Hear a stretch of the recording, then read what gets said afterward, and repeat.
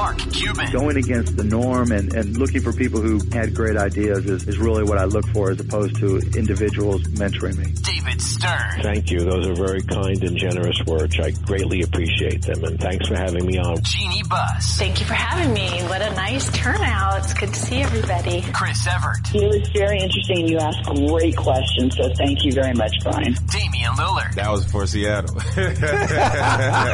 Maria Taylor. Oh, thanks, Brian. I appreciate it. And your preparation shows too. Tim Howard. Well, I appreciate you saying. I look forward to catching up with you again soon. Just to name a few. Welcome to Sports Business Radio. Now, here's Brian Berger. Well, thanks for joining us on this edition of Sports Business Radio. Hope you're doing well and staying safe. Another great guest lined up for you today. Someone you may not have heard of before, but someone who sure has had an important job and has had about as much success as you can have.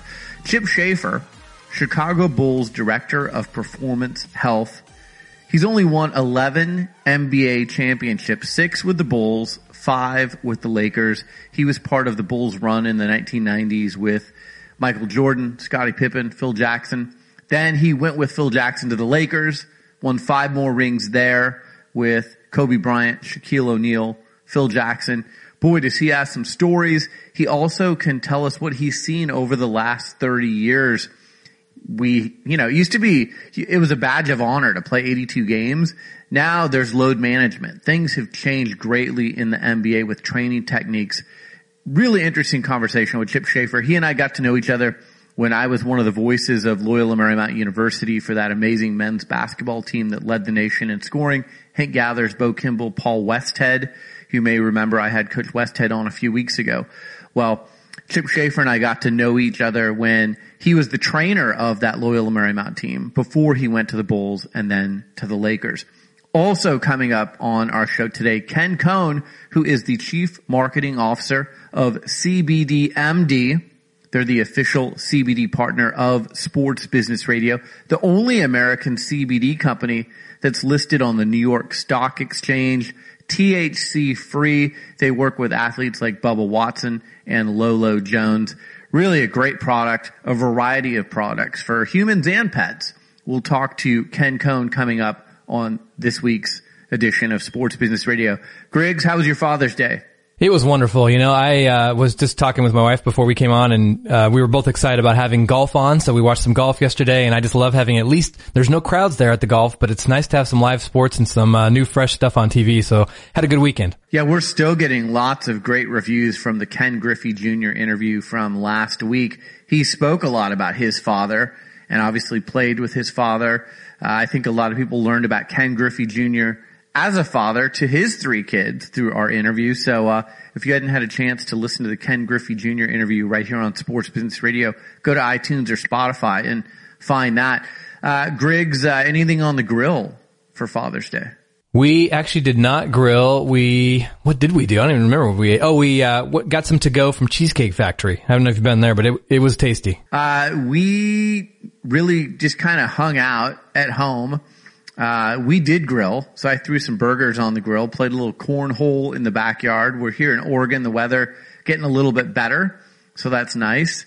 Did some berry picking with my daughter. We have great berries here in the Oregon area, so she made a pie, which is great. But Griggs, we'll do a big show next week on kind of the update on COVID and the state of sports. Keith Foreman will join me. We've done a couple of those. It's been a while since we did our last one. But one of the things that is really looking iffy at this point is, will there be a Major League Baseball season? As of today, not looking great. Major League Baseball's Players Union rejected a 60-game proposal for Major League Baseball. Now it's really up to Rob Manfred. I mean, they've gone back and forth with proposals. Nothing has gotten done. We're coming up on early July. Do you think they're going to have baseball at this point? Yeah, it just doesn't look good. I mean, I've never seen something go back and forth so many times, get voted down so many times, and it's kind of frustrating I can't imagine being the players and the owners and stuff, but man, as a fan, it's like, just get the season going. We're right here in summer. This is when you're just loving baseball, and we're not seeing it, so I'm kind of bummed. Yeah. It's disappointing because, You would think with the backdrop of the world today and everything that's going on, they would be able to resolve their differences. But as I've always said, the foundation of any relationship is trust. And there just doesn't seem to be a trust between the players union and the owners and Commissioner Rob Manfred. So, I don't know that anything's going to get done. And then, the other thing that's could be really interesting that we'll talk about next week is you see these football teams like Clemson and LSU, and we see the outbreak in Florida where the NBA and Major League Soccer and the WNBA are headed to restart their seasons. I don't know. I mean, I've said several times on this show, because of COVID, seasons may start. Will we see seasons finished in the U.S. this year for team sports? Obviously NASCAR and PGA Golf and U.S. Open's going to play tennis, but I don't know. I just think when you bring lots of athletes together in one small space, like a locker room, and especially in college football where they're living together as well, it doesn't seem like a recipe for good things ahead. Yeah, I was listening to an interview this morning with Christine Sinclair of the women's team, and they're starting up their season, one of the first leagues to get going. And she said it's the same thing. It's like you're in this bubble, but if one person or one athlete or coach gets it, then what do? You got to shut everything down, or how do you move from that? So it's just that fine line of worry, being worried about it. Yeah. Well, we'll update you on everything in sports and give you our thoughts on where things may be headed on our show next week. But coming up next, Chip Schaefer, the Chicago Bulls Director of Performance Health. He's won 11 NBA championships with the Bulls and the Lakers. You're going to enjoy this conversation. You're listening to Sports Business Radio. We'll be right back. If you're working from home now like I am, you still need to look professional. Many of us are doing Zoom conferences or FaceTime calls with business associates. That's why I turn to my Mizzen & Main dress shirts. I need to look good from the waist up, but I also want to be comfortable. Mizzen & Main is like athletic wear disguised as a dress shirt, making them great for comfort while working from home. It's a shirt that has worked for thousands of customers, including hundreds of professional athletes like J.J. Watt and Phil Mickelson. Head on over to mizzenandmain.com and use promo code SBR to get $10 off your dress shirt. That's mizzenandmain.com, code SBR. Guess what? Mizzen & Main also makes super comfortable wrinkle-free pants and shorts, so you can check those out as well. Head on over to mizzenandmain.com, use promo code SBR to get $10 off your next purchase. That's mizzenandmain.com, code SBR. My guest is Chip Schaefer. He is the Chicago Bulls Director of Performance Health. He has 11 championship rings, was part of the Phil Jackson-led dynasties with the Chicago Bulls and the Los Angeles Lakers. 6 rings with the Bulls, 5 rings with the Lakers. Chip and I met and became friends when Chip was the trainer for that special Loyola Marymount University team with Paul Westhead, Bo Kimball, and Hank Gathers. Chip, thanks for joining me on Sports Business Radio. I've wanted to do this for a while. How are you? I'm great, Brian. It's a pleasure to talk to you. I mean, how lucky am I in the last month I get to talk to Coach Westhead and now get to take a trip down memory lane with you. So I'm very excited about this conversation. Yeah, me too. Bear with me. It's been enough years that I'm going to have to shake my head a little bit a few times to get the cobwebs out of there to provide too much detail. But yeah, it's a pleasure to talk about those memories. So what an amazing career you've had. Let's start, kind of at the beginning, your path to becoming a trainer and working in performance health. You went to University of Utah for undergraduate. Walk us through kind of how you wanted to become a trainer. Yeah, it's a good question, actually. So I grew up in the Chicago area, through the 60s and 70s. And during the time that I was in high school, just prior to starting college, there was actually a television show that maybe some of your older listeners may remember, but it was called The White Shadow. I love that show. About an ex-Chicago Bull. Yeah, I'm sure you were a fan of the show too.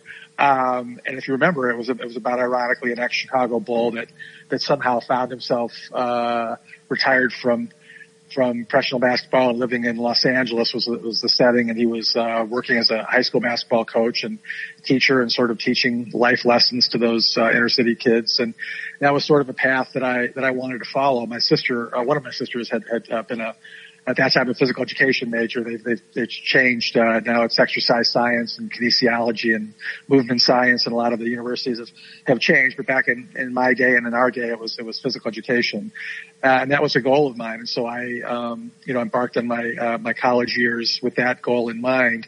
And one of the courses was actually an introductory course in athletic training, just learning basic injury evaluation and learn how to tape an ankle, what have you. And so it was taking that course and spending some time in the training room at the University of Utah under a person that I still hold in highest regard, Bill Bean, who was my mentor for many years as a head athletic trainer at Utah. Prior to that, he'd actually worked for a bit in the old ABA for the Utah Stars, and so he had tales to tell of professional basketball and stuff. And I think a big part of it was, at least at that time in my life, I found the sort of more nurturing relationship that you'd establish with athletes a little more appealing, as opposed to a sort of more authoritarian figure of being a coach. And so I kind of pivoted, midway through college more toward that.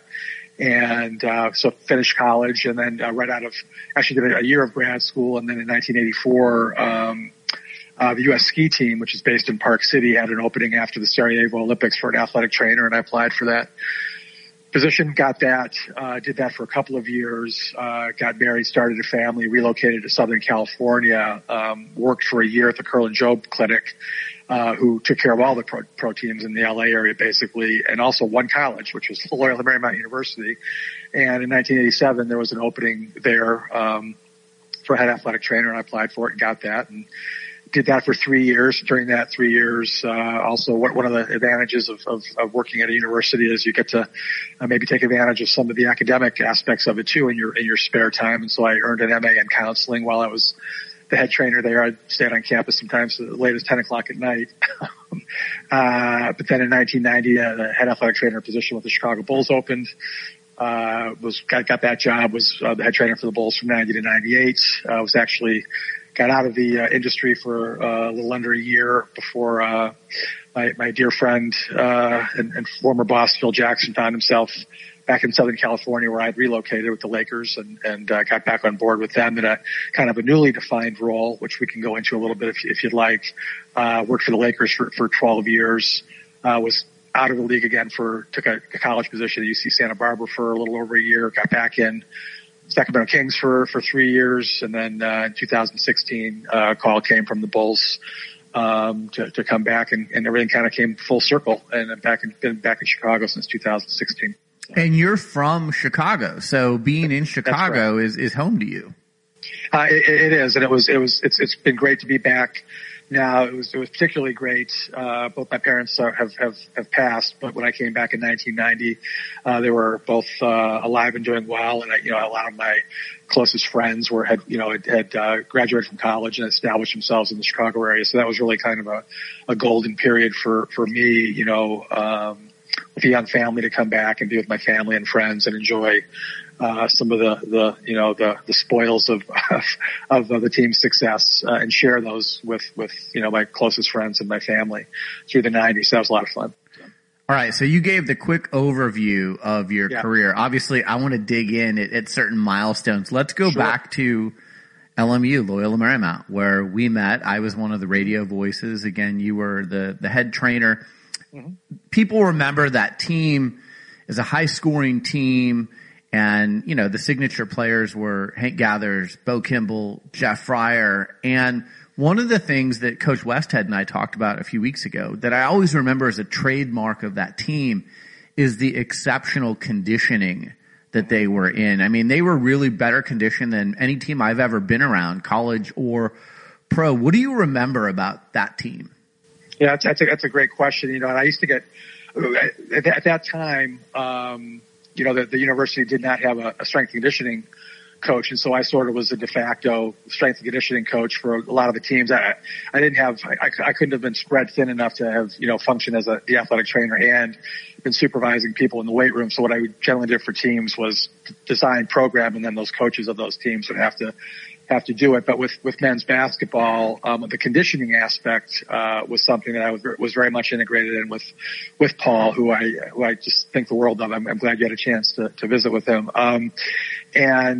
So we sort of, collaborated with just different ideas about things, because the year before I'd gotten there, through some of the conditioning things they tried led to some overuse injuries. I remember the backstory, a number of people had sort of, developed some chronic knee issues. I remember Jeff Fryer had bilateral, stress fractures in his shins that he had established the year before. So as we embarked on that conditioning for that first year I was there, we talked quite a bit. And over the 3 years I was there, the program kind of got fine tuned, and we did some really interesting and innovative things. I used to get calls all the time from strength conditioning coaches around the country, like, what's the secret? How did you guys, because they were just literally indefatigable. And there would be moments in games where you could, Paul used to refer to it as cracking, where you'd see the opponent crack and literally, and the bent over, grabbing their shorts, just heaving, breathlessly trying to catch their breath while our guys were still just hitting their stride. And so we did a lot of really interesting, innovative things. One of the things, that Paul was great about, I remember just a few years before we're reading a story about, Joan Benoit Samuelson, who had, if you remember, I believe it was the first year that they ever introduced women's marathon in the Olympics, which was the LA Olympics in '84. And there was a great story that I'd read about her, having a knee injury just a month or less before the marathon, which, could have been a disaster, obviously, and how she was able to continue to train through that. And they had just come up with some different, like a aqua jogger, jogging vest where you could go in water deep enough so that you weren't impacting at all, and allow yourself to still do the conditioning training without impacting and loading through your joints. So I kind of shared that story with Paul. Paul was, if you remember, was an avid runner himself back at the time. He was sort of his mentor, Jack Ramsey. These guys were all guys that were doing marathons and ultra marathons back in those days. And so Paul and I discussed it, and it was a bit of a budget thing at that time, but we wound up getting like 15 of these aqua jogger vests, and we would go into that beautiful outdoor pool there. One of the advantages of being in Los Angeles. And so I think we targeted like 2 days a week where they could still condition, but kind of unload, a very popular term in 2020, sort of unload a little bit from some of the trauma and impact of their lower extremity. And so that was just one of the innovative things we did. But at its core, not a lot of innovation particularly, those teams just practice hard. I mean, if you walked into a typical basketball practice, it didn't matter if it was high school, college, or professional, a large portion of basketball practices are typically conducted in the half court, and they're very much tactical in orientation and going through, running through, your offensive sets and things like that. Hardly, high exertion things. If you walked into one of Paul's practices, it was 2 hours and guys were just nonstop, and you would sort of, build them up through, the early fall, through September when they came back for school in October. And then by the time that, the NCAA officially started, whatever that would have been at that time, mid-November, I think, they were already in peak physical condition. And then they just practiced and played so hard all the time. They just had such a resiliency to the work and tolerance of the workload. They just found themselves just phenomenal basketball shape. And I emphasize basketball shape because, basketball is very unique. They weren't ready to go be marathon runners or whatever, but for the sport of basketball with these high, effort, short in duration, but very little time to recover, the type of activity that basketball is specific to, they were just in peak physical condition. So it's a great question, and I hope I answered it for you. So. No, you did. It's really insightful stuff. So for our listeners, 1989-90, that Loyola Marymount University basketball team averaged 122 points per game. And in an NCAA tournament game against Michigan, the defending national champs at that time, LMU scored 149 points. So it gives you some idea as to the prolific scoring that took place with that team. Thus, they needed to be in tremendous condition. Some really outstanding players on that team, specifically Bo Kimball and Hank Gathers. What are some of your recollections of those guys? And are there any, I asked Coach Westhead, any great stories that you can recall to share? Yeah, there's there's so many, and I think one of the things, obviously they were extraordinarily talented, gifted players, and there was a number of games that sort of come to mind. I remember we had a game, a national TV game in Baton Rouge against LSU, and they had Shaquille O'Neal and Stanley Roberts, and Chris Jackson, Abdul Rahim Rauf, I think he changed his name, and other really, really talented players. And they had to find a way to schedule that game, and they actually wedged it. It was during our conference season. And so I think we actually had almost an NBA special, like we played like 3 games in 4 nights, including a trip all the way to Louisiana to play that game. And the exact score, don't quote me on it, but it wound up overtime or double overtime, and it was 140 something to 140 something. And later on, when I obviously had the opportunity to work with Shaquille with the Lakers, he still recalled that game, and he still recalled how tough Hank was. And obviously following the tragedy of Hank's death, Bo shooting the left-handed free throws, and that the I think it was that first tournament game down in Long Beach. We had the 2 games there that you referred to, the Michigan game. The game before that was against also a nationally ranked New Mexico State team that had several NBA players, Reggie Jackson and Randy Brown, who I worked with for years, was very talented. And one of the, as only Paul would do, Bo had 4 fouls in the first half, and it was crazy. He wouldn't take him out of the game. He literally daring the referees, I think, to foul him out. But you were obviously down at the Long Beach Arena that weekend, and something really extraordinary happened that weekend. You had to have been part of it to remember it, but there was something in the air that you could just feel. But you talk about one of my most lasting memories. And I don't know if you were there. You probably would have been, but it was one of the years of a postseason banquet that we had, where you give the awards out. That just your garden variety postseason banquet that every college team invariably has, And at the time, we had one of the local LA sportscasters, I can't remember which one, was supposed to MC the event, but due to a illness or another, something had come up where they had to cancel at the last minute. And so there we were without an MC. And Hank wound up emceeing the event, and he had everybody in his, he had the Cosell imitation and the Ali imitation, and he could have played Vegas. It was just an unbelievable thing. And I think that all the basketball and all the tremendous athletic prowess aside, what I remember most about him is just the glow of a personality that he had. He'd walk into a room and the room would start glowing, practically just bursting with personality. And I think it was on full display that night. I think anybody that was at that event that night would remember it as fondly as I do. So I think that was, you asked about things that I will never forget. That would be one. Just his charm and his personality was just something else. So. No, totally agree. And I even remember that, we traveled with you guys. So on the bus ride, when we landed at the airport and went from the airport to LSU for shoot around. Yeah. Hank took over the loudspeaker and became like tour guide, and he had everyone in stitches, just laughing so hard that your stomach hurt for, 45 minutes from the airport to the arena. And the funny thing is, a lot of people may not realize this. So Hank Gathers and Bo Kimble interned at KTLA, the TV station in Los Angeles. They like broadcasting as much as they did basketball, and they wanted to do that post-career. So what personalities, but yeah, you're right. Hank lit up any room that he walked into, and he was just a dominant personality. Yeah, no question. No. What about, so, Bo Kimble, and Coach Westhead and I talked about this too. Bo had more talent than Hank, but Hank had heart like no one you've ever seen. I mean, remember how many shots he had blocked by Shaquille O'Neal in that LSU game, and a lot of guys would have said, put me on the bench, or they would have stayed on the perimeter, and Hank just kept going back in there, and I think he finished with 48 points.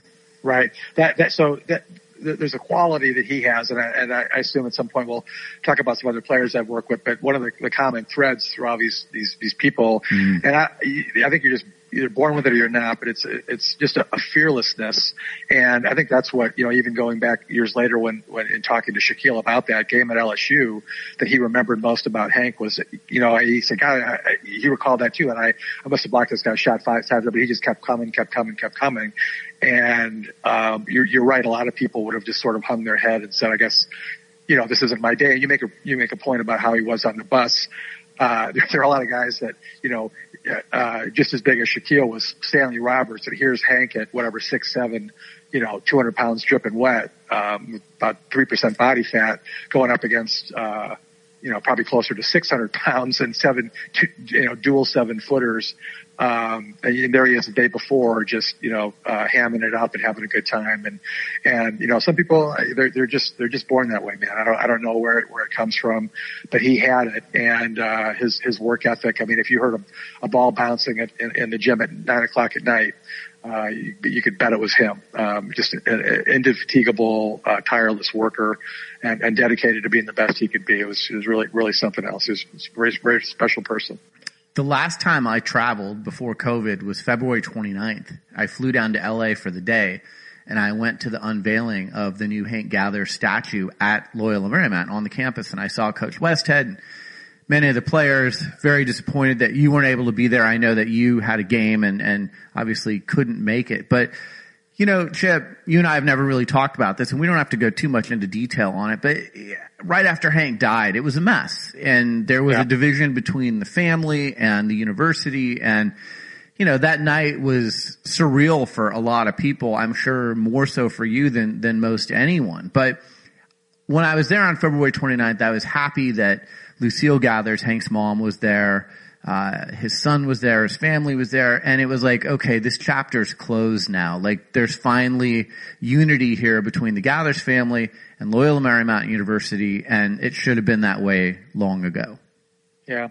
It's interesting. I first became aware of that event, maybe the month or so before, and I got a call from one of the assistant coaches, Bruce Woods, who you remember and who I've kept in contact with. And, he referenced it, and then he said, and Lucille really would like you to come. And I had every intention of trying to make it.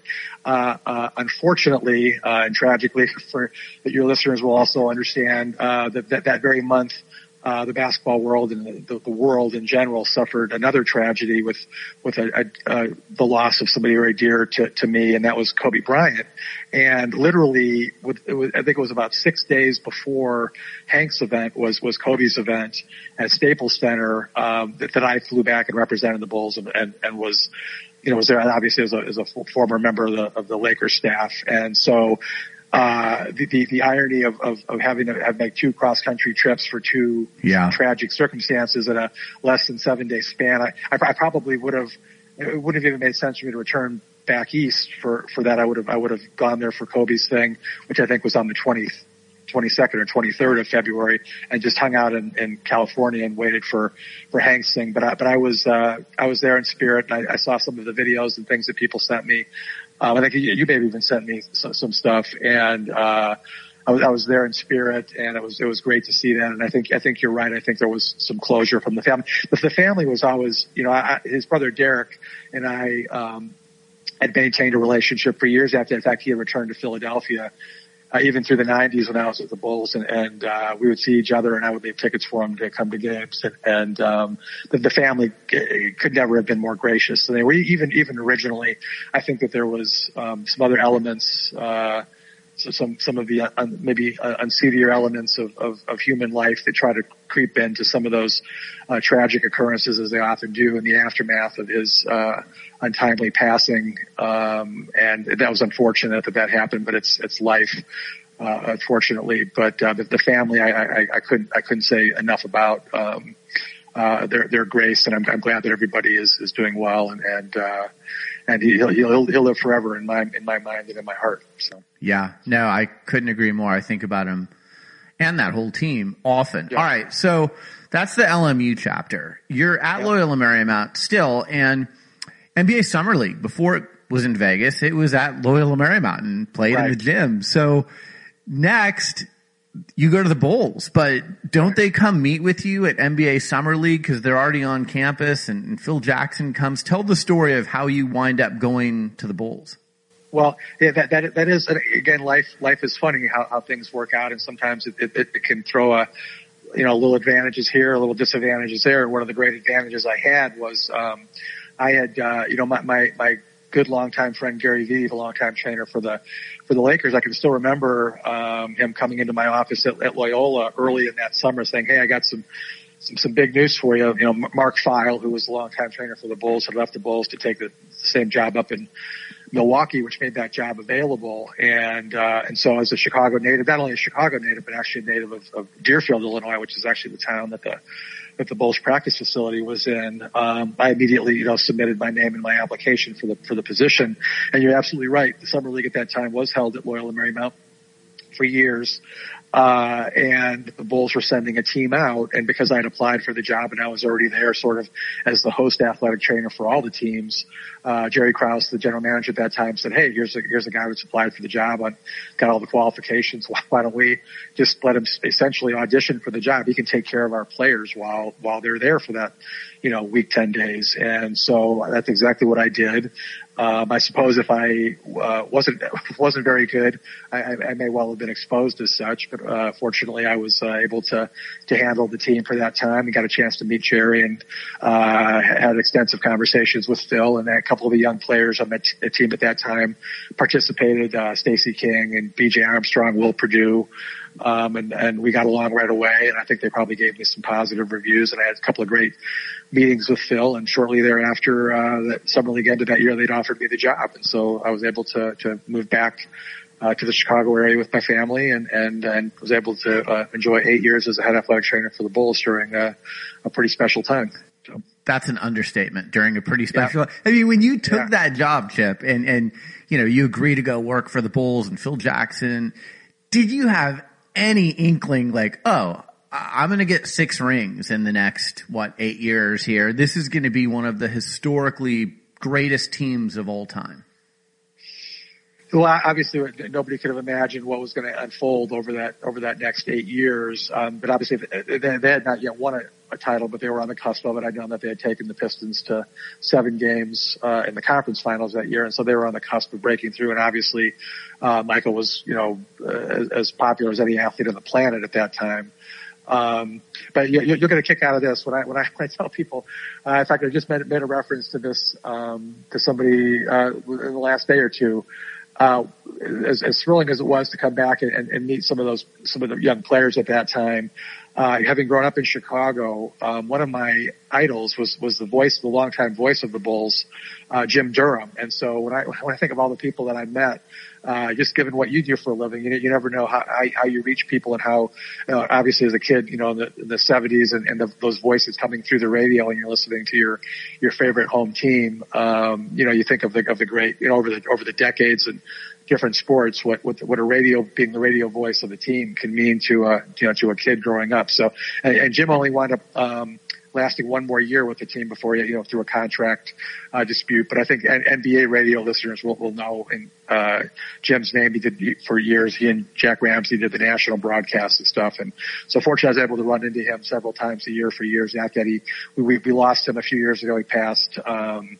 But that was actually a great thrill for me too, to meet the legendary voice, Jim Durham of the Bulls, along with the team. And it was just an unbelievable time. And the fact that we kind of ran through it, the first three-peat and then things sort of faded a little bit, and then to come back and, make the trade for Dennis and kind of, recast the cast of the team and then do it again was quite a thrill. So. That's just an amazing story. And I agree with you. I grew up in Phoenix, Arizona. So I grew up listening to Al McCoy, the voice of the Suns, Swisharoo for 2, yep. Shazam, and my whole life, I wanted to be Al McCoy when I was a kid, and I went to Al McCoy broadcasting camp. So like, I totally get it when you meet your radio hero who's the voice of the team. Sometimes, cause the players come and go, the voice is usually there for a long period of time. So it could be decades. It could be a grandfather, a father, and a son could have all listened to Harry Carey or something like that, or a Vin Scully, that they go through multiple generations, and it means so much to people. And they're really in many ways sort of the unsung heroes. And those are the people that if they ever wrote a book or, they've seen it all. And so, we can't leave them out of the conversation when we're talking about some of the most prolific and cherished people in the sports world, for sure.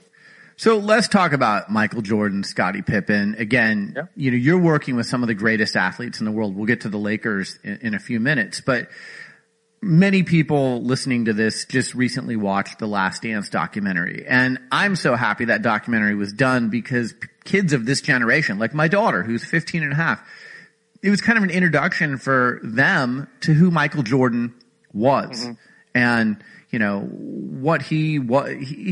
people think he's the greatest basketball player ever. I know you guys had a close relationship, obviously Scottie Pippen. So I'll ask for some stories in a minute, but building a trust with elite athletes. I mean, you look at someone like Michael Jordan, every single detail of what he does in his life, he strives for perfection. So how do you earn someone's trust who's that perfect?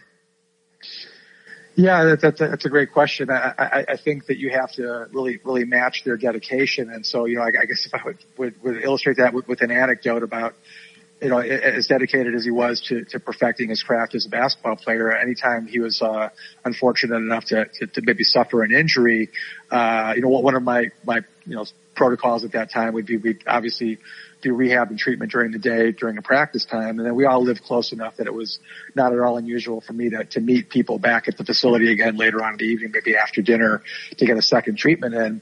And I could have an arrangement with him.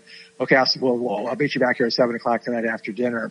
And I always knew that I had to be there earlier than 7:00 to set up for him. And I can't tell you how many times that I walked in at 6:50 and he was already laying on the table, right, waiting for me, giving me those daggers, like, where have you been? And I'm like, I'm not even due here for another 10 minutes. So that kind of a thing with just that dedication, to always be as fit and healthy as he could possibly be. If he did happen to have, unfortunately have to suffer an injury, he wanted to get well as quick as he could. And so I had to match his passion and his discipline and his energy, towards those goals too. And if I didn't, or I'd been, cavalier about his health or something in some way, or didn't seem to be as dedicated to that as he was, I probably would have lost him pretty quick. So those are the kind of pressures, that I think when you deal with people like that, you've got to try to, match them in their passion and intensity in your area. They don't expect you to necessarily, they don't limit that sort of judgment to just people in their own industry. They expect that of everybody. And, Kobe was the same way. But I think that's probably the key to it, is you have to show that you're as dedicated to it, because especially when I arrived there in 1990, that being on the cusp of breaking through, if I had gone there and I was, the last one to walk in the room, or they were waiting on me all the time, I would have lost that trust really quick. And so I could never have been that way. So I think that's probably the biggest key to that, to establishing that trust. And then you're off from there. Then you can really build on that relationship in other ways.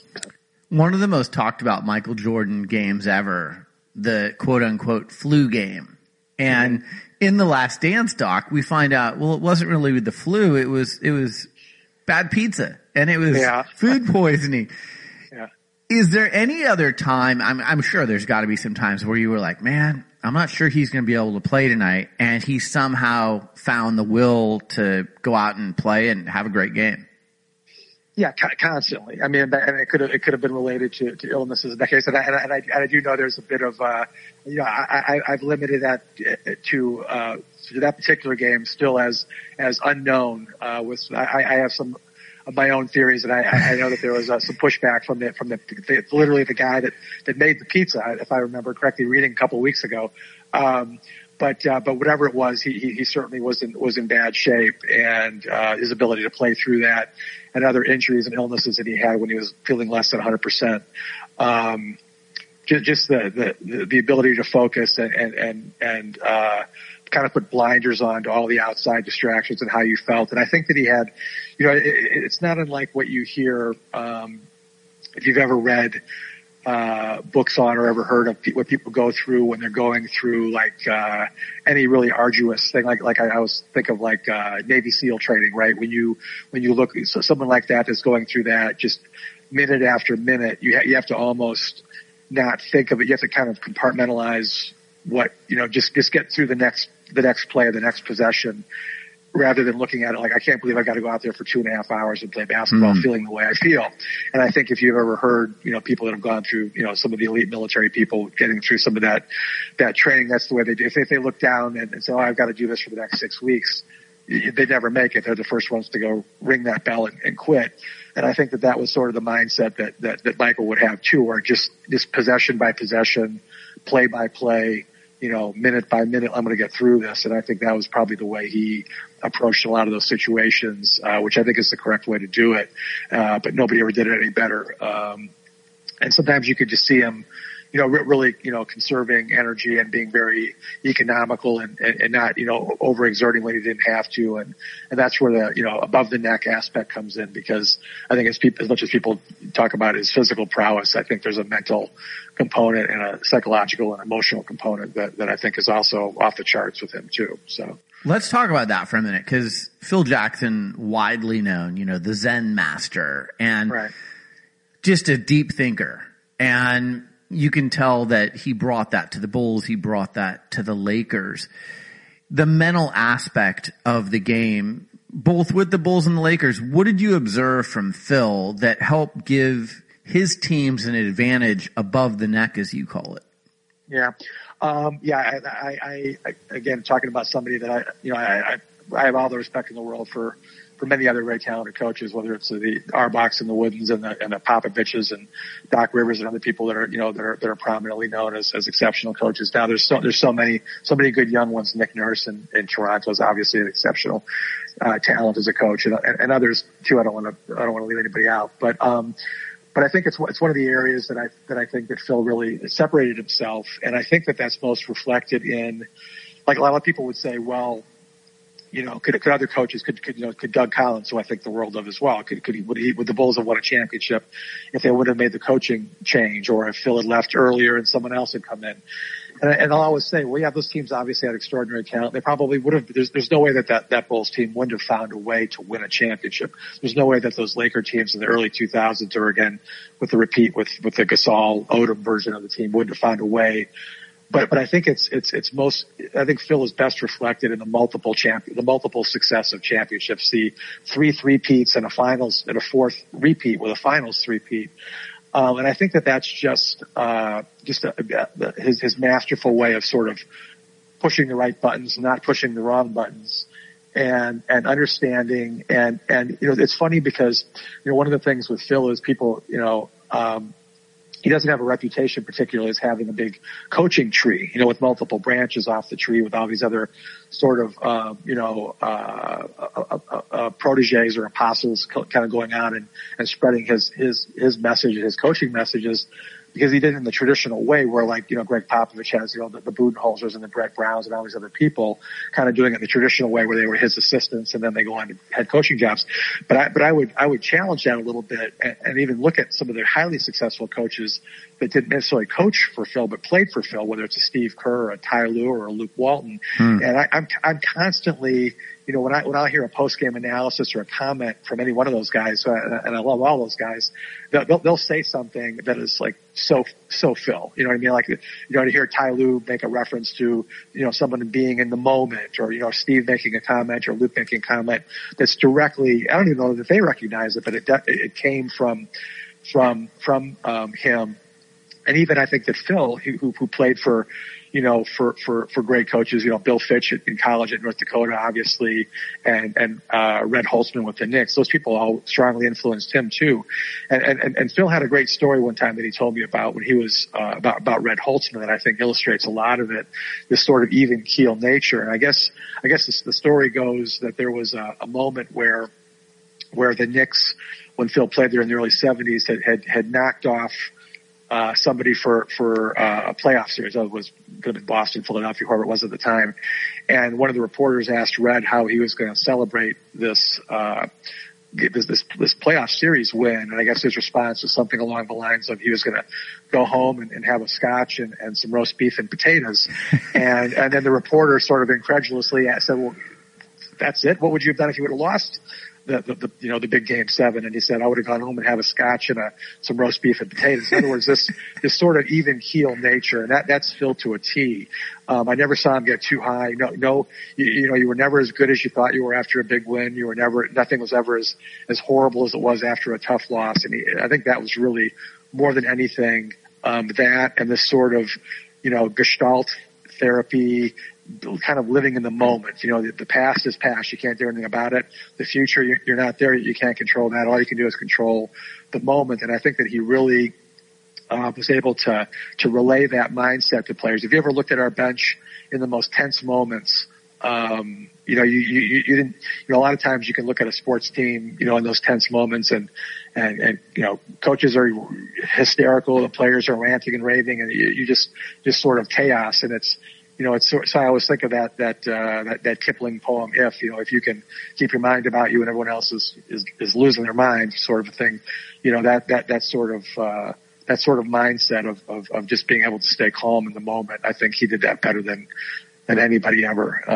And so I think that was more than anything. I think he's vastly underrated in other areas of tactics and strategy and as a teacher and a coach, all those things. I think he's a 10 out of 10 on all those things. But I think the thing that really separates him is that just his nature and his authenticity. And that was really what makes him special to me. Well, something I was reminded of in the Last Dance doc, how he dealt with Dennis Rodman. And yeah. I mean, you look at a few of the examples there. Rodman needs a mental break, so he goes off to Vegas for a few days. If that happened today, it'd be all over social media. People would have video and pictures of Rodman in Vegas on social media. But Phil was like, all right, I'm just going to let Dennis and do his thing, and then he's going to come back. And I don't know that any other coach could have handled it that way and had it work out the way that it did. Right.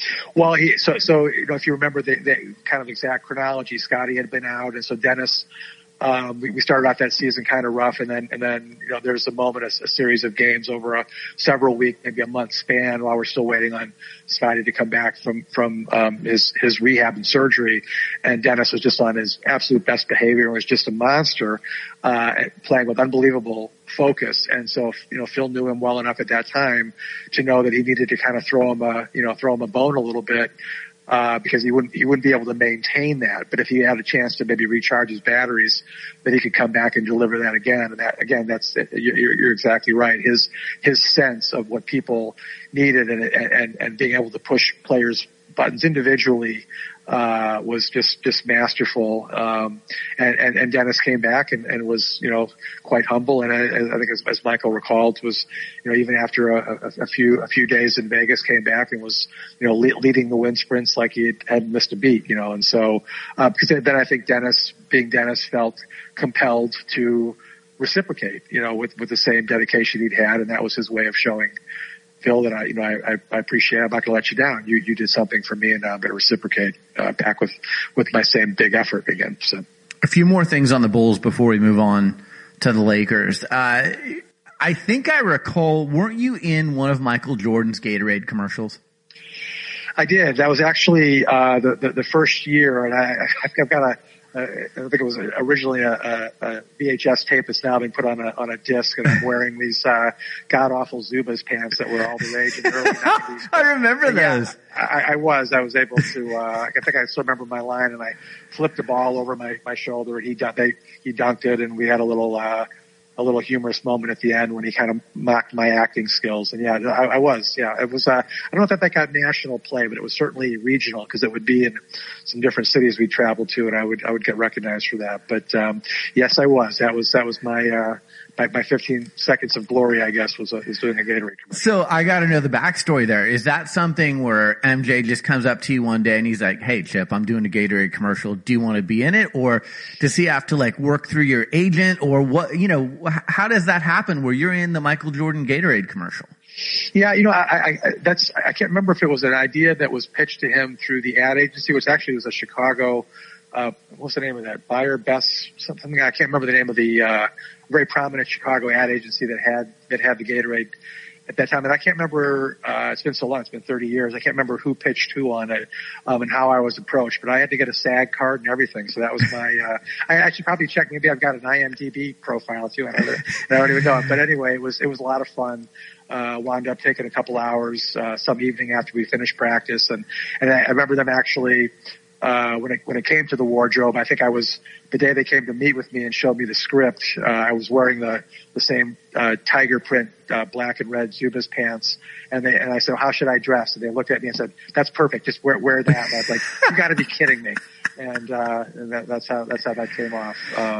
But he certainly, sanctioned it and was happy to do it. He was great about it. He was magnanimous as always about that. And it was a lot of fun. That's really amazing, Chip, because the respect that he has for you to like say, "Hey, let's get you in one of my commercials." I can't really think of someone else in your position that's been in a Star Athletes commercial, to be honest with you. Yeah, I know that there was, maybe some people doing some of those Got Milk ads or something, but that was a lot of fun, and it was really nice, to him, give that kind of acknowledgement to an athletic trainer, who, we often kind of toil in anonymity, and so I think that was a real nice gesture on his part, and it was greatly appreciated. It made a couple extra bucks in it, and it was a lot of fun. So. That's awesome. The Last Dance doc. Was there anything when you watched it, and again, you were in it, but was there anything after you saw the finished product where you were like, either I learned something I didn't know, or, wow, I wish they would have told that part of the story? Yeah, what's interesting about it is I think that, I think they only used a fraction, I don't know what percent, but a very small fraction, probably less than 5%. Of the video they showed, probably 95% of that still sitting in a can. Wow. In Andy Thompson's, hall closet. They had so much other footage from other things that they spliced in, but what they shot that last year, they only used a fraction of that. And so that was one of the things that was kind of interesting, about it. But, the things that I think that I enjoyed the most about it, first of all, it was like, somebody pulling out old home movies. I mean, I saw, my son, who was just a boy at the time, he used to work as a ball boy in the background, and a couple of interesting shots. And so that was sort of fun on a personal level to do that. And it's been such a long time that I saw video clips of myself doing things that I don't even remember doing. But it was a lot of fun. And I think it was great for people. One of the things that I think I really enjoyed, that I hope other people enjoyed watching it, was a chance to see Michael, at his authentic self. So often people, of prominence like that, when they're in front of the camera, they're a certain way, there's a polished nature to how they interact. And I was so happy to see him, so authentic, so himself, because that's a side that not a lot of people, had a chance to see. Only the people that are sort of, in the kind of inner sanctum. And I think he, let the world inside a little bit. I thought that was great of him to do that. And I hope people appreciate it as much, as I did to let it, the fact that he was, allowed people to see him, and that intensity and that perfectionism that drove him so much, I think was great to see. One of my favorite parts, Chip, was his relationship with his security guards. And oh yeah, it was beautiful. The security guard, I'm sure you know his name, who shrugged his shoulders, and just cause the part where he talked about it's tough being him, and you've got to be in your hotel room and you're hiding in the security office playing quarters with the security guys. It really gave an interesting sense. And imagine that was at a time where there wasn't social media and there weren't cameras on your phones, and it was still almost unbearable for him to go out in public. But when you saw him with those people, and not to degrade them, but look, they weren't VIPs. They were, ordinary people. And he treated them with such respect, and the relationship he had with them, it was almost like he just liked being one of the guys. Yeah, very cool. And what, several of the shots, you saw how it was when we would get to a hotel, and the throngs of people waiting outside. So he couldn't just walk out the front door of a hotel and walk down the street and walk into a restaurant. I mean, he literally couldn't do that. And that just grew year by year to the point where it was just nuts. But all those guys were all off-duty Chicago police officers. And those were rough, tough guys. I mean, guys that worked in vice and homicide and narcotics, and a lot of them were, Vietnam veterans and just the hardest, toughest of tough guys who, you'd see their soft, real side when they would be with us. And that was his chosen company was, a bunch of blue collar Chicago cops. And those are the people that he felt most comfortable with, playing cards with in his hotel room and maybe enjoying a cigar and a beer on an evening of a non-game night. And that's the company he chose to keep. And I think that really says a lot about who he was too. And then I think a lot of the stuff on the one particular officer, Gus Lett, who really became like a surrogate father to him, as he said, was really special and really beautiful. And it was really, obviously a very sad moment when we lost Gus. But it was very cool. And I think it really says a lot about him too, and how he could have been out with with the rich and famous, but he'd rather hang out with a bunch of Chicago cops was very cool, and gave insight into who he really was and his real character. Last thing on the Bulls, we learned at the end of the Last Dance doc that when it was all over, I guess the team went into a room and they wrote something on a piece of paper, and each of them put it into a little fire. Yeah. Were you in the room? Yeah, I was in, and I contributed to that. It was in a coffee can, like a number 10, metal coffee can. And it was something that Phil had asked everybody to do, is sort of just write down, just how they felt about everything kind of coming to an end. And I can't remember verbatim, what Michael wrote, but I know it was like, again, like a kid getting a homework assignment and wanting to get an A on it. And he wrote something, really beautiful and thoughtful, and everybody read what they wrote. And there was kind of this moment that again is something that only Phil could have done, and done authentically, whether it was a burning incense or meditating, what have you. Any other coach trying to do those things would come off as so fake, and the players wouldn't do it. But it was so authentic with him, and the players, gave everything they had to everything, and they were full participants in those type of things too. And it was really a cool moment. And I don't know where Phil came up with the idea, but he did. And a very small, intimate group of whatever it would have been, 16, 17, 18 of us in the room, the players, coaches, and myself. And it was just one more real cool thing that he brought to the table, and I was privileged to be a part of. What was the sense in that room? Was it, this is it? Like, this is the end? Or was it, wow, we really achieved something amazing? Or was it both? Yeah, I think it was a little bit of both. I think that by the time, one of the things that in the documentary that Michael talked a lot about, that I think, that desire to maybe have come back and given it another run. It was funny, I was talking to somebody about this the other day, and I think that maybe people's memories are, time has an effect on how we are. And my recollection is everybody was pretty exhausted, and we were pretty much on fumes at that time. And I thought it was a pretty perfect way to end it. I know that maybe the way, him making that comment might have rekindled some people, like, oh, they should have done one more, and who knows what might have happened. But I do think it had a pretty perfect ending to it. And I think that it was, my recollection of that moment in particular, with the burning of the notes and of the personal, thoughts and things, all the way through that last final game, in Utah, was that it felt appropriate. It felt right. It felt like, that it had reached a perfect sort of, zenith of everybody's experience there. And so it was sort of, sort of a bit of a melancholy nature to it, but it was also sort of a moment of closure that I think that people need in relationships and stuff too. And I think it was, as he so often did, I think that Phil kind of struck the perfect note with that gesture, and everyone appreciated it. All right, so that's the end of that era and that team. Then you wind up with the Lakers. Explain to us, how do you go from the Bulls to the Lakers? And, then Phil Jackson becomes the coach of the Lakers. Yeah, so that was interesting. So after the '98 season, my wife and I made the decision to move back to Southern California, back where a lot of her family lived, and we were ready for a change and to go back and kind of start a new chapter down there. And at the time, I was also personally kind of burnt out with the travel and the demands, and I was sort of seeking a more normal life, at least for the time being. And so ironically, again, how Michael kind of worked his way into a lot of chapters in my life. He was on the board of directors at Oakley, which is based in Foothill Ranch in Orange County, California, which is exactly where I went back to move because that's where my wife's family was from. And so, they had created a position there, sort of targeting and marketing with team sales and stuff. And so I took a regular, really the only time in my life I've had a regular kind of 9 to 5 job, and I was there for about a half a year or so, and had been, keeping in contact obviously with Phil throughout that time.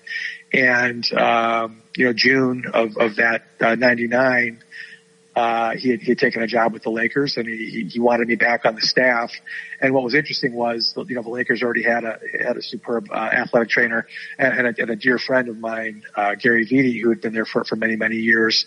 And had also just the year before hired a strength and conditioning coach. They were one of the last teams. There's this period of time between kind of starting in the mid-late 80s through the mid-90s was when NBA teams had sort of grown their staffs out to start hiring full-time strength coaches. I'd actually done that job on a part-time basis for the Lakers back during the 86-87 season while working at the Curl and Joe Clinic. This was the year before I got to Loyola, actually. But a lot of teams had people just kind of on a part-time basis coming in a couple of days a week to do that. But the Lakers had hired a full-time strength coach in 1997. And so when Phil had gone there in 99, that wanted me on the staff, it became necessary to find a position. And so the fact that I was dual certified in both of those areas, athletic training, on the medical side, and then strength and conditioning on the performance side, they agreed to create a position for me to fill, kind of with the idea that I would kind of build the bridge between those two rooms, which actually was sort of a little bit ahead of its time. That type of integrated healthcare, performance care, now in 2020 is everyone does it now, but it was kind of, cutting edge at that time. We were kind of, trendsetters, I think a little bit, sort of by happenstance. And so I joined the team in that role, sort of a dual role on both the medical side and the performance side, working with, Gary Vitti in the training room, and then with, Jim Cotta, the strength coach at that time, in the weight room. And virtually within years, virtually every team in the league had someone in a similar role, doing that. And so then over that next 12 years, from 1999 through 2011, I fulfilled that role with sort of different ratios of those rooms, where that first year was pretty much 50-50. I took on some other things. Around 2003 or 4, the NBA established their player development program, which was, they wanted to have somebody on every staff kind of work with some of the off-court development and things like that too. So I'd volunteered to do that. So I was taking on some different tasks and roles, over that 12 years with the Lakers, but it was primarily, those two things again, both, doing the medical and the rehab side of things, as well as some of the high performance, stuff in the weight room, working with Alex McKechnie, who's a longtime colleague of mine, but now is in the same role that I'm in, with the Toronto Raptors, and is one of the best in the world at what he does. So we had actually had a very, very good, very talented, staff of people that I work with the Lakers. That was a real privilege. And I thought we did some real cutting edge stuff there too, and we're quite progressive in our thinking, and kind of changing a lot of the practices around the league at that time too. So that's what I did. My role for 12 years, changed a little bit. I was able to grow a little bit into some other areas that were very exciting for me too. I want to ask you about Kobe and Shaq in a minute, but you bring up Alex with the Raptors. Yeah, right. A lot of people may have read his name last year. He really came up with the load management program for Kawhi and kept Kawhi fresh. And then we saw what Kawhi was in the playoffs. You talk about innovations over the time that you've been doing this, Chip. It's been a long period of time. Yeah. I can't imagine Michael Jordan would have ever come to you and said, you know what, I need to load manage tonight. But now that's what they're doing. Yeah. And one of the interesting things, and I'm happy to talk about Alex, as he's such a dear friend and such a mentor and someone that I hold in such high regard personally and professionally. But one of the things that I think gets mistaken was in the load management stuff that came into, kind of came into the scene over the last couple of years, but really hit kind of in prominence with the highly successful way that Alex did manage Kawhi with some of his chronic issues last year. And I think a lot of people mistakenly looked at load management as just rest. Like, oh, you're just not going to play that game and you're going to sit and rest all day. No, nothing could have been further from the truth. And I don't want to give away Alex's trade secrets, and I'm not going to do that here. But just suffice it to say, those weren't days that Kawhi was resting, doing nothing. Those were days that he was doing some very targeted work. And some of it could have been, fairly significant amount of work. It just wasn't playing in an NBA basketball game, but he was doing work, and that was the type of thing that Alex nobody does it better, quite frankly. And I was very happy to see him get the kind of attention that he got for that last year. It was a long time coming. Alex his name is very prominently known in other world. He's originally from Scotland and has been in Canada for a number of years practicing. His name has been very prominent, in Canada and also in the world of soccer and hockey and other areas where he'd worked previously. But it's been great to see him get that prominence in our world of pro basketball too. Well deserved. But yeah, no, the idea of Michael took great pride in playing, 82 games. And even I think the last year that we were all together in LA in 2011, I think we had 6 or 7 players over the age of 30, if I'm not mistaken, that year that played 82 games, and how much that's changed over the years. I don't think anyone even considers 82 as a goal, where, for many, many years that was a bit of a badge of honor to play them. I mean, that's how many they schedule, right? So that was sort of the expectation. And now it's that kind of changed. And I think the league has tried to make modifications in the schedule, cutting back on back-to-backs and things, but actually, the law of unintended consequences. There have been a lot of things that have happened with instead of having back-to-back games, which would then, give you back-to-back non-game days. Now I feel like we get into patterns where we're playing games every other day, and that presents new challenges in sort of how we manage players' loads and stuff too. So there's never a dull moment when we're trying to get these guys through and navigate the season. So when did it change? Was it, some people say, well, Greg Popovich, when he started load managing Duncan and Robinson, and it was the Spurs. When did this change, when we went from that badge of honor for playing 82 games to there's no one that's going to play 82 games now because your body's not meant for that? Yeah. It's interesting. I know that a lot of attention came to the Spurs and Greg Popovich when, I think he actually, was kind of making a point when they had a big national TV game, and he didn't just rest a player. I think he sat like, Duncan, Ginobili, and Parker, and and Bowen or something, all on the same game. And I think that's where it drew a lot of attention. I think the idea of managing those things, and I can tell you, quite frankly, back 30 years ago, my first couple of years in Chicago, we had players that were getting up there in years that were critical for our success in the postseason. Bill Cartwright comes to mind, John Paxson comes to mind, and we would target. At that time, if you went on the injured list, it was a minimum of 5 games, and so we would look for places in the schedule, the second half of the season in particular, where we would shut down. A player like Cartwright, who we knew was so critical for our success in the postseason, because we would be looking at, potentially having a series against, Cleveland and Brad Daugherty, a series against the Knicks and Patrick Ewing, a series, against Atlanta with Kevin Willis. I mean, you think of, Indiana with Rick Smits. I mean, it just seems like every team had, very, very good, talented, very big, centers. And so Bill was critical to that. And so we would usually pick a time, where the schedule wasn't very dense and where we could get that 5 games maybe spread over a couple-week period. And we would, shut him down, because by that point, maybe his patellar tendonitis was really flared up, or he was having an issue with his back or hip or something. But we would also use that not only to shut that down and get those ailments resolved, but to kind of start building them up and establish a training base too.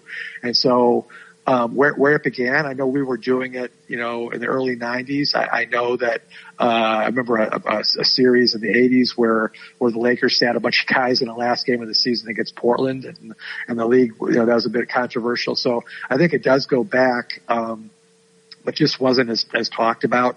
But I think that people have always tried to take a long view of the season, especially when you're a good team that has championship aspirations and you're going to be playing, in normal years, well into June, and may approach 100 or more games in some years. You do have to pace yourself a bit. And so I think people try to manage that either with practice. I think it's kind of a shame. The game thing, I think we still have to keep working to find a better resolution to that, because I think that, I always feel bad for that family that bought the tickets for the game, months in advance and spent a fortune on that. And then maybe their favorite player's not playing that night.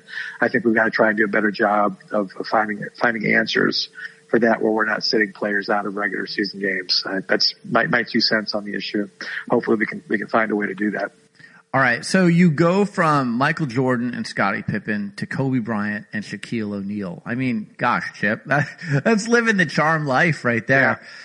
Yeah. And so many people have said, Kobe is the closest thing to MJ that we ever saw. And, unfortunately, after Kobe passed, we heard MJ speak about Kobe at his memorial service with such, he was my little bro. And no one really ever cracked that code with Jordan where he let them in, and it seemed like he did with Kobe. What are some of your memories from Kobe and Shaq? I'm sure we could do 5 hours on just those, but in a nutshell here, what was the thing that made them so great? Yeah, I think that, they were very different, different people, and Kobe always sort of carried an air of seriousness about him, and Shaquille, which, surprises absolutely no one to hear, is a fun-loving person by nature.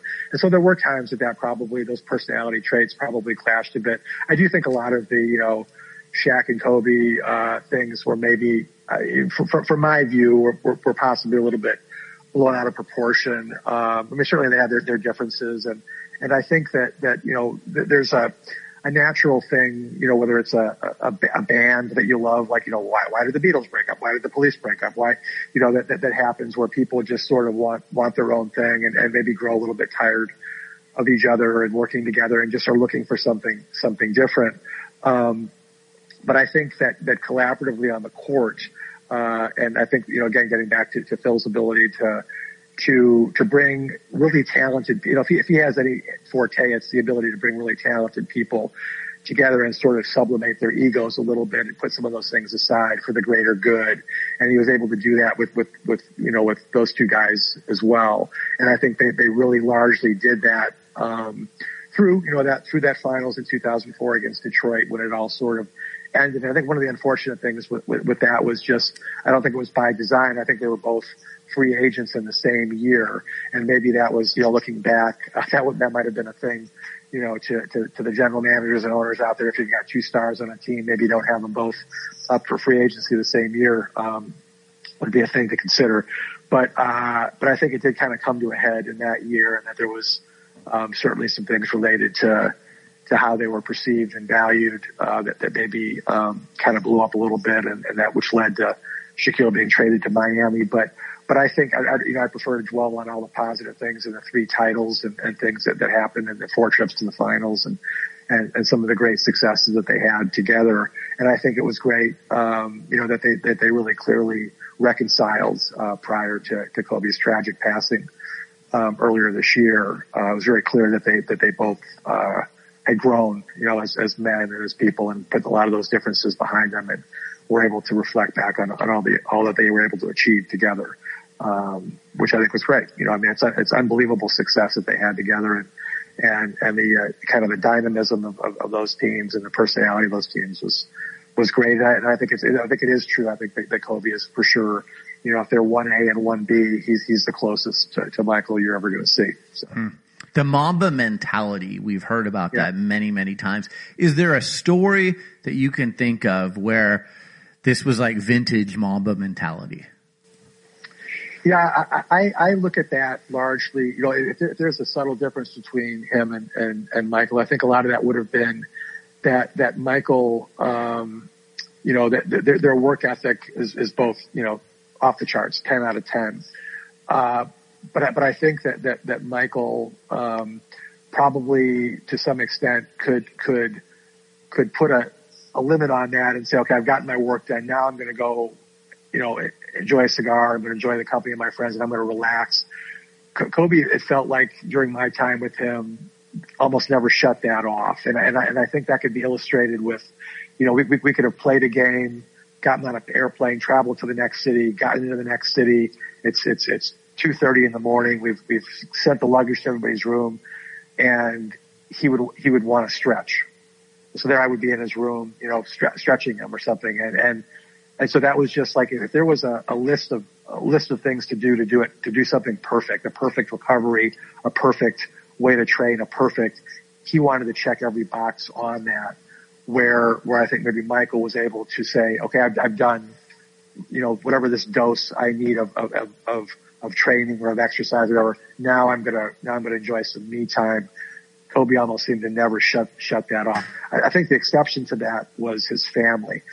He was as dedicated and loving of a father. That was the only thing that topped basketball for him, was his family. I mean, he loved those girls and his wife like no tomorrow. So that was the one thing, like, where he would, if I ever got a call from him, hey, I'm not gonna be able to make, you know, training tomorrow. Maybe it would have been off season in the summer in August that we were supposed to. He always liked doing stuff before dawn, and so he would might contact me. You know, I think of like first day of school. He wanted to be, as a dad, he wanted to take his little girl to school. So maybe we missed a day of training for that.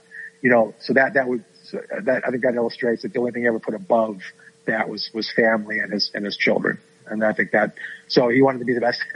He wanted to be the best at everything. So he wanted to be the best dad too, which I think is pretty neat. So yeah, I think it's very neat. Shaquille O'Neal, just a physical specimen. Again, we saw him as a skinny young guy when he was at LSU and they were playing LMU. And then he just grew and got more muscles and just in the NBA was a beast in the paint. Yeah.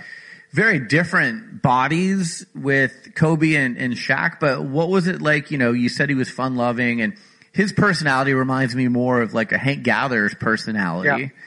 But in his own way, he was dominant too.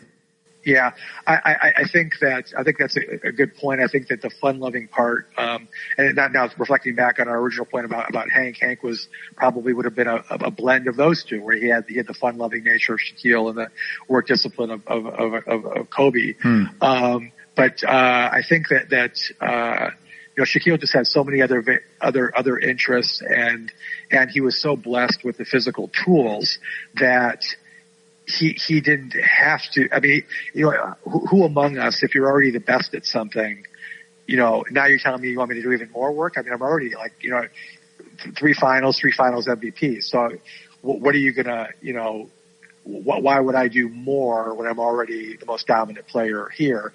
And I think that's a very reasonable thing for that in human nature to be that way. You know, but when it came to competing, on the floor in games, then he was as tough a competitor, as I've ever worked with. And I just think, you know, when you get the combination of blessed tools, you know, he's interesting because as big as he was, he had almost a very proportional body. Like he almost was like a 6'2", you know, stud athlete that just was expanded bigger rather than a typical 7-footer sort of has, you know, sort of almost a more kind of a gangly quality and some other sort of biomechanical characteristics. But Shaquille was so proportionately built. He was like, you had a regular sized great athlete who was just bigger. And I think, you know, his coordination and his athletic ability was very uncommon for somebody of that size. You know what I mean? I mean, just, you know, things like, you know, other, you know, he could throw a football or hit a tennis ball or do other things. He's just very athletically talented, and you just so rare to see that in a person that of that physical stature and size. And I think that's what really separated him from other people. All right. So I want to fast forward now to today. COVID is going on, and we're in a time like we've never been in our lifetimes, and we're talking about, a restart to the NBA season. The Bulls will not be part of that restart, so you won't be in Orlando. But typically, and I know this isn't one size fits all because everyone's bodies are different, but you've had a 3-month layoff. It's almost like, an off season, so to speak. Now you're going to be trying to get back in shape and potentially compete for a championship. How would you treat this? How do you look at this, in order to get guys back in shape to hit fast forward and make a run in the playoffs? Yeah, I don't know whether I feel fortunate or unfortunate. I obviously would have been nice to have been participating when the NBA is having a party and invites only 22 teams. And I think it was John Hollinger who coined the phrase "delete 8," and unfortunately we're part of that group. So we're not facing some of those challenges. I'm actually I'm on the NBA has a sports science committee that I've been a member of for years since its inception, and we've had weekly calls on this dating all the way back into March about some of these challenges that teams are going to have to face. And one of the things that was early on that people talked about was they were kind of comparing some of these things to, looking for precedent, and they were looking at some of the past years of lockouts. And I would say, well, it's nothing like that at all, because even during lockouts, people still had, freedom of movement. They could go to a gym, they could work out.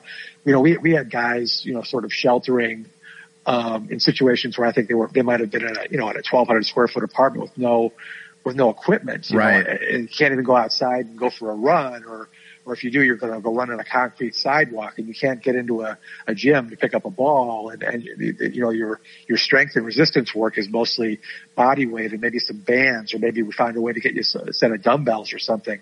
So these guys had a period of, 6, 7, 8 weeks of very, very low level, physical activity at all.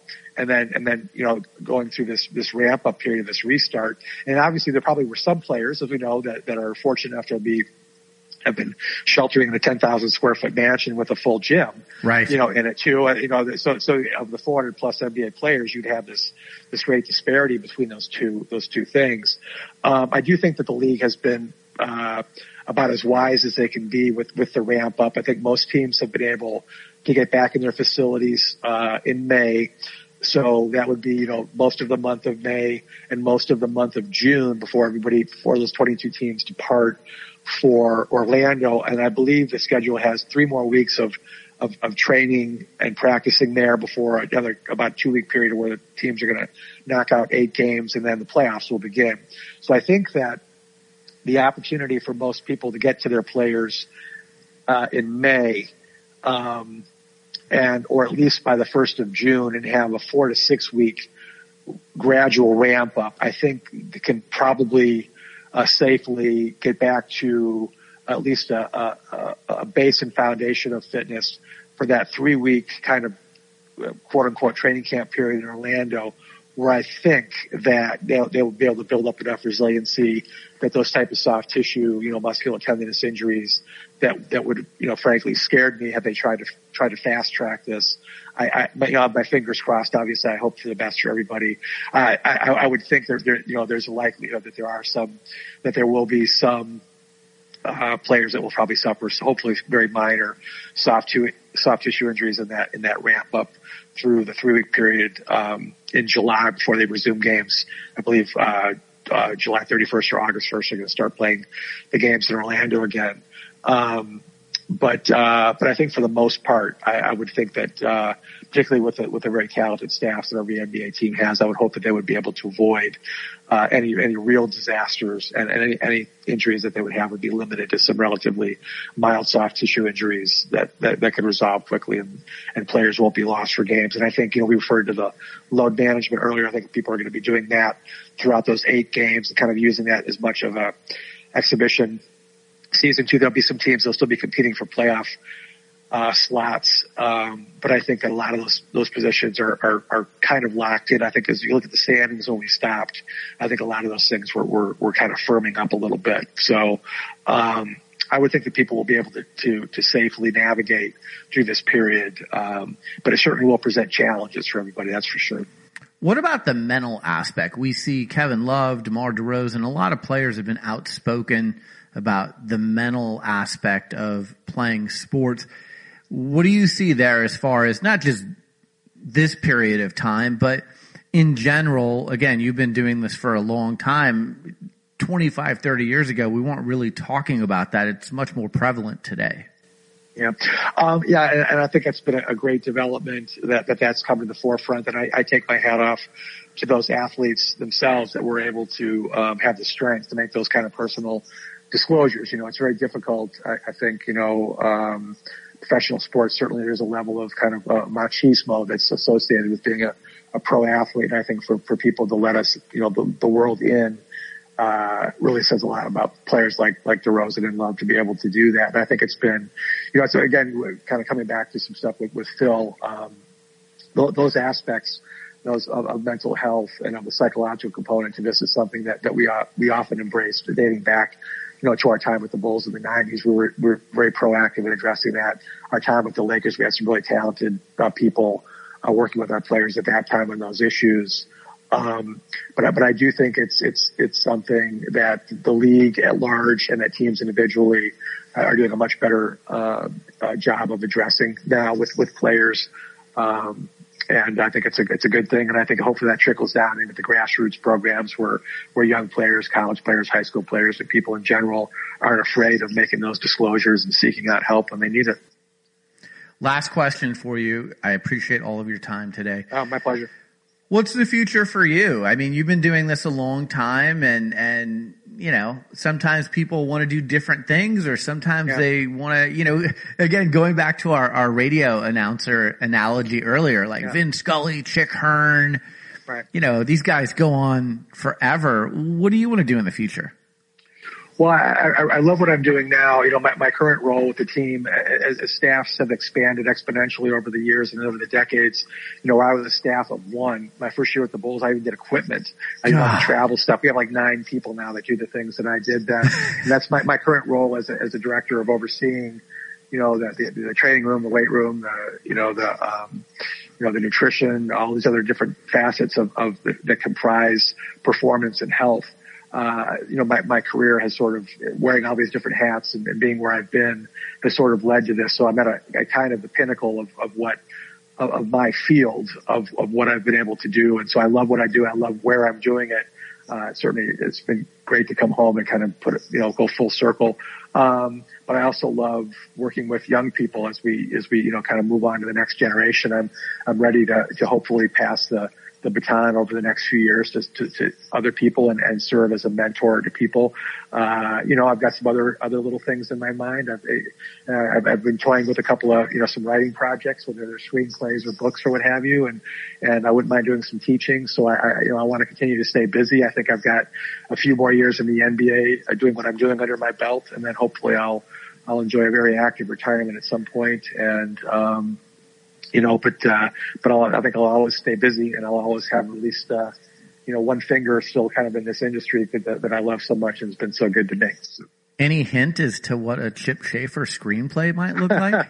That's interesting. Not even things necessarily related to sports, just other things that, through my life that I think might be fun to share, and just fun projects that I may collaborate with my daughter or something on, and just some fun stuff. But certainly even maybe a book. I've been kind of urged by some people to maybe look at a book, almost more of not so much a tell-all book, but maybe almost like a textbook that maybe athletic trainers might be able to use in an athletic training curriculum that might be good for would-be athletic trainers that are still in college and kind of seeking out career decisions that maybe help give some guidance and share some tales, good and bad and everything in between, and hopefully pass along some knowledge and experience. Well, if anyone could teach a master class on performance health, it is you, my friend. Chip Schaefer, the owner of 11 championship rings, 6 with the Bulls, 5 with the Lakers. Look, I'll say this to you. You have worked with some of the greatest athletes and coaches ever who, like I said earlier, they strive for perfection. So the fact that you've been able to work with these teams says so much about you, because look, if you weren't perfect like them or close to perfect, they would have found someone else. So it just really speaks to the caliber of work that you've done over the course of your career. Well, I appreciate that. I've been truly blessed to work with some really talented people, and I always defer to their talent, and I've just been able to be very privileged to be a part of some great moments in sports, and of my favorite sport of basketball has been very good to me. So I must have done something right at some point. I got lucky enough to be able to live this life. So, Chip, thanks for joining me. I appreciate it. Brian, my pleasure. Always good to hear from you. You're listening to Sports Business Radio. We'll be right back. Nearly 20 years ago, Boingo dreamed of a world where people could connect to the wireless internet anywhere with any device. Today, that dream is reality, and Boingo has been at the forefront. Now more than ever, staying connected is what matters most. Boingo keeps people connected to the people and things they love with next-generation networks built for the 5G era. They are the largest operator of indoor wireless networks in the U.S., and they work with sports teams across the NFL, NBA, MLS, NCAA, and more. From 5G and CBRS to DAS and Wi-Fi, Boingo is a trusted partner for staying connected now and in the future. Our thanks to Boingo for their continued support of Sports Business Radio. Connectivity is more important than ever, and you can learn more by visiting Boingo.com or emailing sbradio@boingo.com. That's sbradio@boingo.com.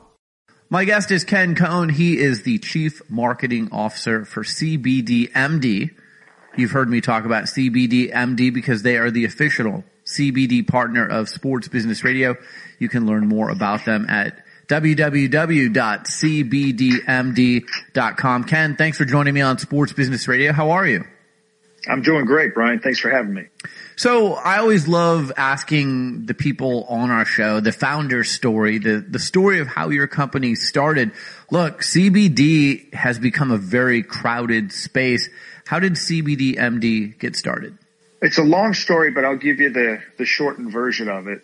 Back in 2016 was really when the idea for the company was incubated by our then and even still co-CEO Scott. And from that point forward, a bunch of testing started ensuing throughout 16 and 17. But really, the launch, from my standpoint as the Chief Marketing Officer, began late in December of 2018 when the Farm Bill was signed into law. That was the time period. It was actually December 20th of 2018. Hemp was descheduled and permanently removed from the Controlled Substances Act, the CSA, and it was also removed from the jurisdiction of the DEA. And that's really where, CBD in general, let alone CBDMD, really got kickstarted. Yeah. And your background's interesting. You've worked at NASCAR. You've worked at other places. Like I said, you're now the CMO of CBDMD. How did you wind up working with CBDMD? Oh, it's actually, small world, who I suppose. So, you're absolutely right. I've worked, now well over 2 decades in sports on the property side, the agency side, doing a ton of brand work. And it just so happens that a friend of mine through my son, we were talking one day. He's an investor in the company, and he had mentioned that they were looking for someone to head up marketing, and they had already kind of dipped their toes a little bit, and we'll get into this during our discussion. They had dipped their toe in sports a little bit, so that particular piece of background was something that was intriguing to them. So I met with others involved in the company, including Scott, and we hit it off from the beginning, and my skill set really kind of fit their vision. My vision met theirs, and off and running we were. Yeah, that's a super important part because, again, a lot of CBD companies out there, I have probably been pitched, dozens of athletes over the last few years who are associated with CBD companies. And, Ken, I've shared this story with you. You guys stood out to me for a few reasons. One, you're THC free, the products are THC free, which was important to me. The products are third party tested. That's also very important to me. And then the fact that you're the only American CBD company listed on the New York Stock Exchange also was something that set everything that you guys do apart. You work with people like Bubba Watson. There's just a lot of credibility there. And then when I tried your product, the CBD PM product for me, I can say to my audience, and they've heard me talk about this before, I was not sleeping well. And since I've been using the CBD MD PM product, I sleep a full night. I mean, it's really been life-changing for me. You and me both. And I'll tell you a little story about Bubba that actually links to something you just said about all the brands in the marketplace. So, like yourself, I'm sure we both, live and work long hours, and our sleep product has been an absolute godsend for me. Ironically enough, you had mentioned that, you get inundated with requests from CBD companies. Well, that actually was the genesis of our discussion with Bubba and his team, including his doctor. So when we first connected with Bubba's team with an eye on expanding, kind of what we're doing in golf and what we're doing in sports, one of the very first things we heard from his doctor was that he was getting, CBD packages shipped to him weekly. And frankly, he just started putting them to the side because you don't know who to trust. Right. You don't know what they're made of. And then we had about an hour-long conversation with him about our business, our points of difference, things that you mentioned, THC-free, New York Stock Exchange, 100% U.S. grown, third-party tested. We're now GMP certified, which is a fairly recent addition. And so his doctor actually said, listen, I love what I'm hearing. I'm going to try the product first, which he did. And CBD by its very nature takes 3 to 4 weeks to bind with your endocannabinoid system. You have one. I have one. Your dog has one. So after about 3-4 weeks, he called us up and he said, okay, this stuff is legit. I'm going to have Bubba try it. So another 3-4 weeks go by. We had the same phone call. He was equally impressed by it. And it's a go-to for him. I mean, I don't want to speak for Bubba, but the sleep product has been very helpful. The freeze product has been very helpful. And away we went in terms of our relationship with Bubba. So your CBD PM, your CBD freeze products have been voted the winner of the prestigious 2020 Product of the Year Award in the CBD sleep aid and CBD topical categories. I love the CBD freeze. I've used that as well. I ride my Peloton and I'm 51 years old now, so I get some aches and pains, and being able to use the freeze product has been great. My daughter plays high school sports. She's tried other products before. She's never tried yours until recently, and she loves it now. It's now her go-to role for her aches and pains after practice and things like that. And then we have a dog, and our dog just loves the soft chews. So, we give him one soft chew a day. He's a small guy, so we give him the smaller dosage, but he really likes it too. And we can see he's got a shinier coat and he's a little more chill, and he just has a little bounce in his step. So our whole family is very happy with the CBDMD products, Ken. Brian, it sounds like your household is not all that different from mine. And I do appreciate you mentioning the Product of the Year awards. That was a tremendous thing for us. In the very first year that CBD products were eligible for voting, 2 of our products took home honors, and it's a survey of 40,000 consumers by Kantar. So it's a big deal. Yeah. And I think about what's going on just in my household, and not because I work for CBDMD, but I've got aches and pains, and, freeze for me is something that I reach for. Whether it's after I work out at Lifetime or after I work out on my own Peloton, freeze is something that I reach for. PM is something I reach for, but I also have an athlete in my house. He plays college sports. And so, as needed, the products are there for him. And in particular, he's used the Recover. And so, yeah, your household sounds like my household. That's funny. Well, and you know, the story you tell about, Bubba and his manager, like I was the same guy. I had product from other CBD companies shipped to me regularly and I didn't trust it. I would just kind of put it to the side and frankly, I never tried it. But the fact that CBD MD is THC free, that made a big difference for me. So I was at least willing to try it. And like I said, once I did it, it's been a life changer for me. We're seeing a lot of the leagues out there, the pro sports leagues in the United States. CBD is becoming a more acceptable form of rest and recovery. And, you know, even things like getting a better night's sleep, mental health has become a big topic in sports where, you know, anxiety and things like that are big with athletes. That's being recognized more. I wonder, I just see this category getting bigger and bigger for you. I certainly hope so. I mean, when we started, you know, sketching out where we wanted to bring the brand, early on, you know, late 18, early 19, we wanted to be an innovator. A lot of the research pointed towards a certain pathway, and certain demographics.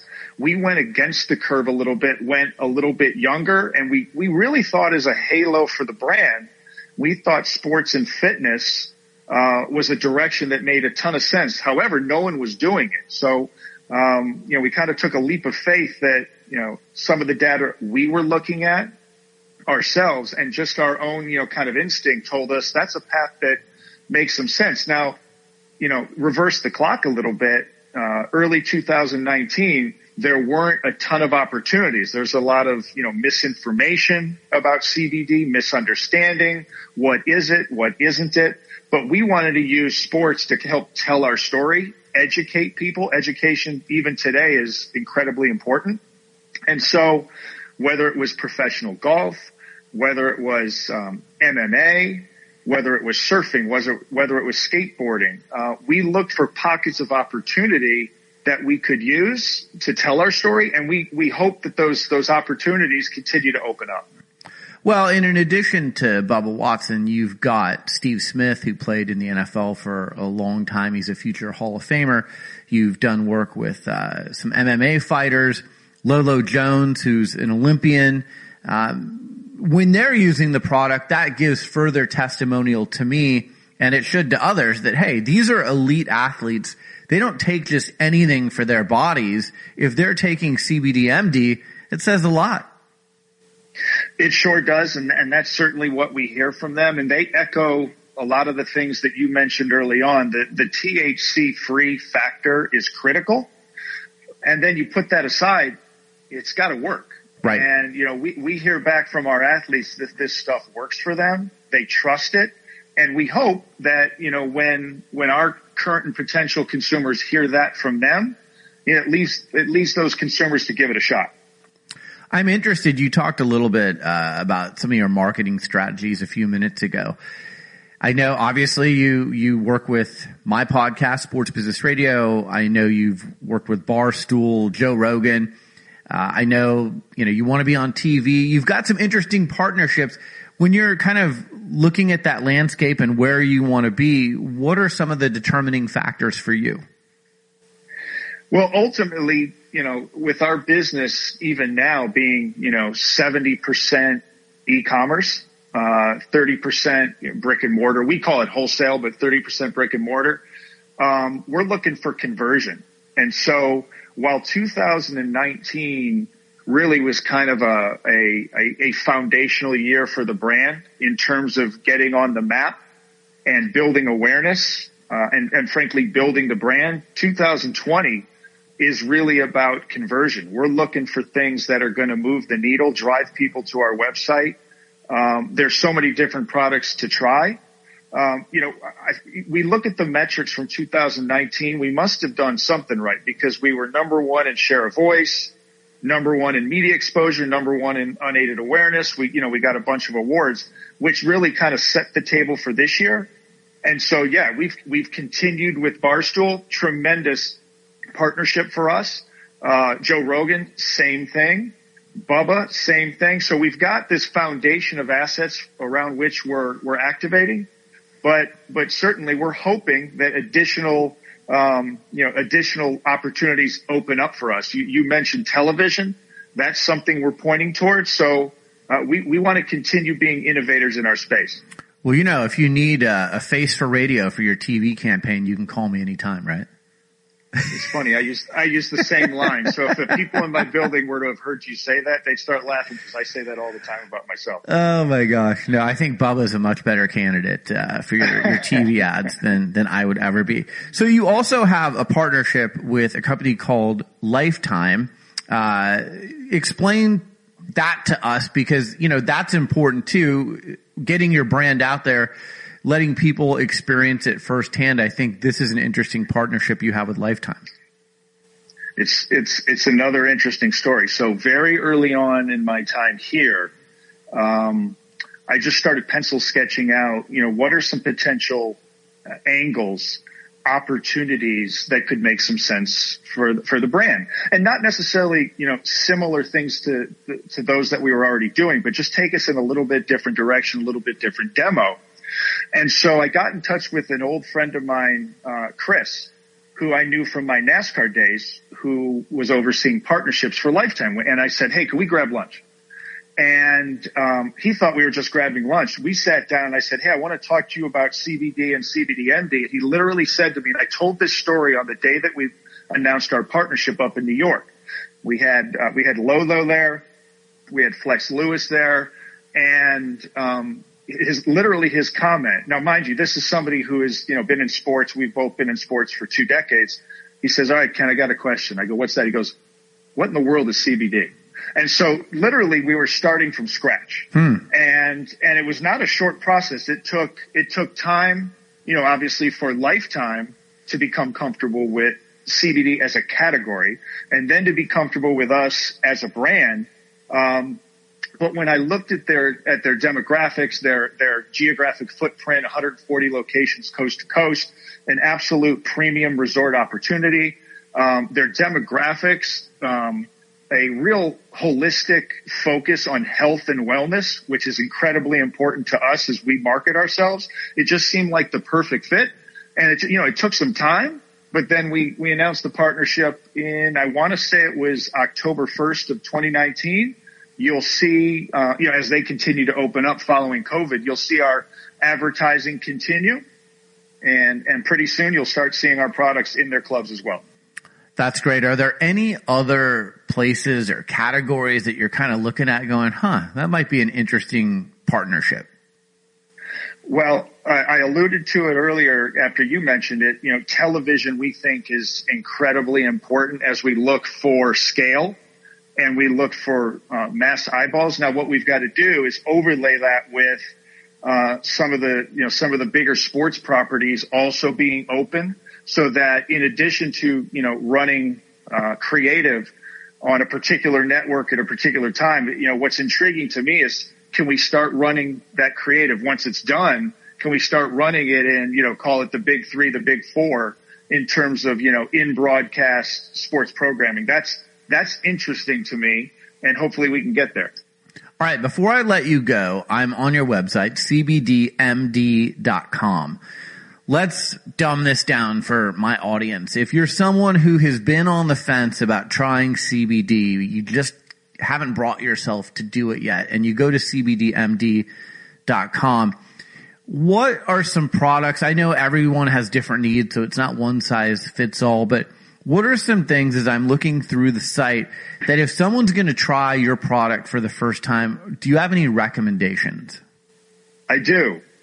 Now, as a company, we don't make claims. We're prohibited from doing so. We don't make claims, but we certainly can make some suggestions. And so what I would say is this. First of all, understand, as I mentioned earlier, that CBD does take a few weeks to work in your system. So whether you want to try the tincture form, the gummy form, our soft gels, it's going to take, 3 or 4 weeks kind of once you find your dose and format that you prefer for it to work for you. Now, I will tell you that gummies are absolutely our number one product. So if you want to kind of an entry into ingestibles, try our gummies. Number 2, if you've got, daily aches and pains, you mentioned it, I mentioned it, give the Freeze a try. I don't care whether you're a runner, you're a cyclist, you're a weekend warrior, you work out every day, reach for the Freeze. It's certainly something that our team CBDMD athletes have with them at all times, including Bubba. I'd give that a shot. And then, while you're on the site, if you've got a pet, I have one, you've got one, give those soft chews a try. I have a feeling they're going to love you. With the gummies, is there a good time of day or night to try them? Like if someone's listening to this, I don't know if I want to try it during the day. Should you? Does it help you during the day, or is it better to try those at night? I would just suggest having it at the same time every day. Okay. Morning time is fine. Evening time is fine. It's whatever works for you. They're THC free. So, there's no high associated with CBDMD products. So it really won't matter.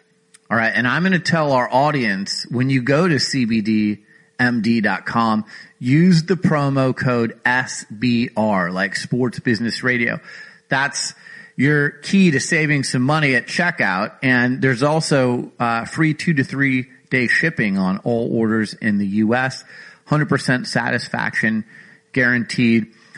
Again, Ken, I just love your product, and people who listen to this show know I don't use products, especially ones that I put into my own body that I take. This is different than wearing clothes or, doing other partnership deals. This is something I'm literally putting into my body. So I'm very careful about that. So, you have a great product, and congratulations on all of your success. I really appreciate it, Brad. This has been a lot of fun.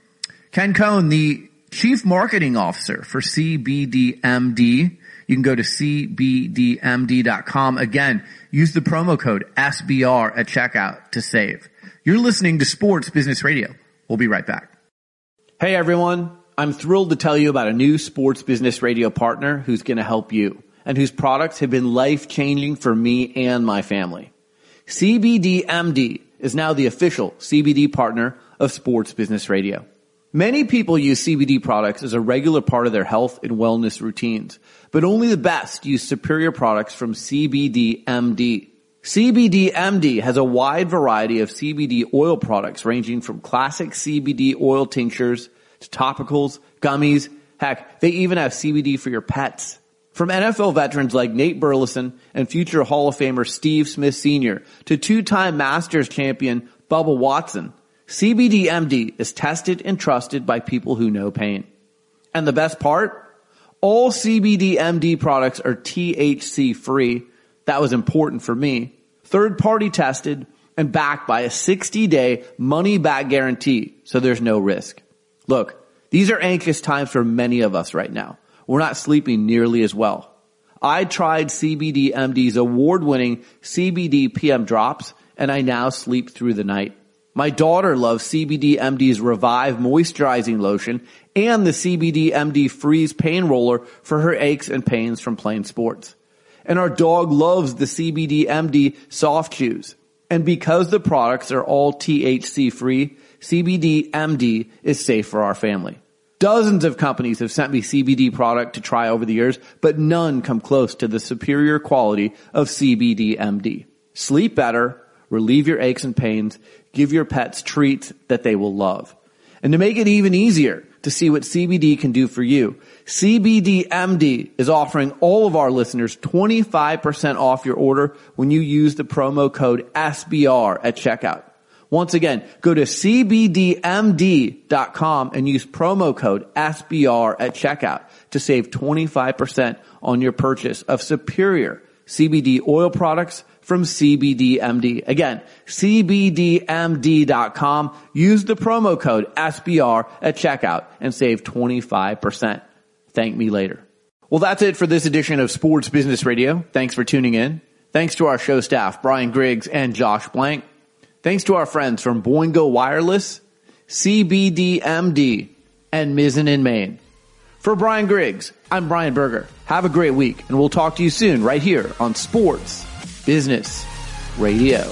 This and every SBR podcast is available on Apple Podcasts, Spotify, Stitcher, and your favorite listening app. Follow Sports Business Radio on Facebook, Twitter at SB Radio, Instagram at Sports Business Radio, and online at sportsbusinessradio.com. Sports Business Radio is produced by Brian Griggs and Griggs Productions. GriggsProductions.com.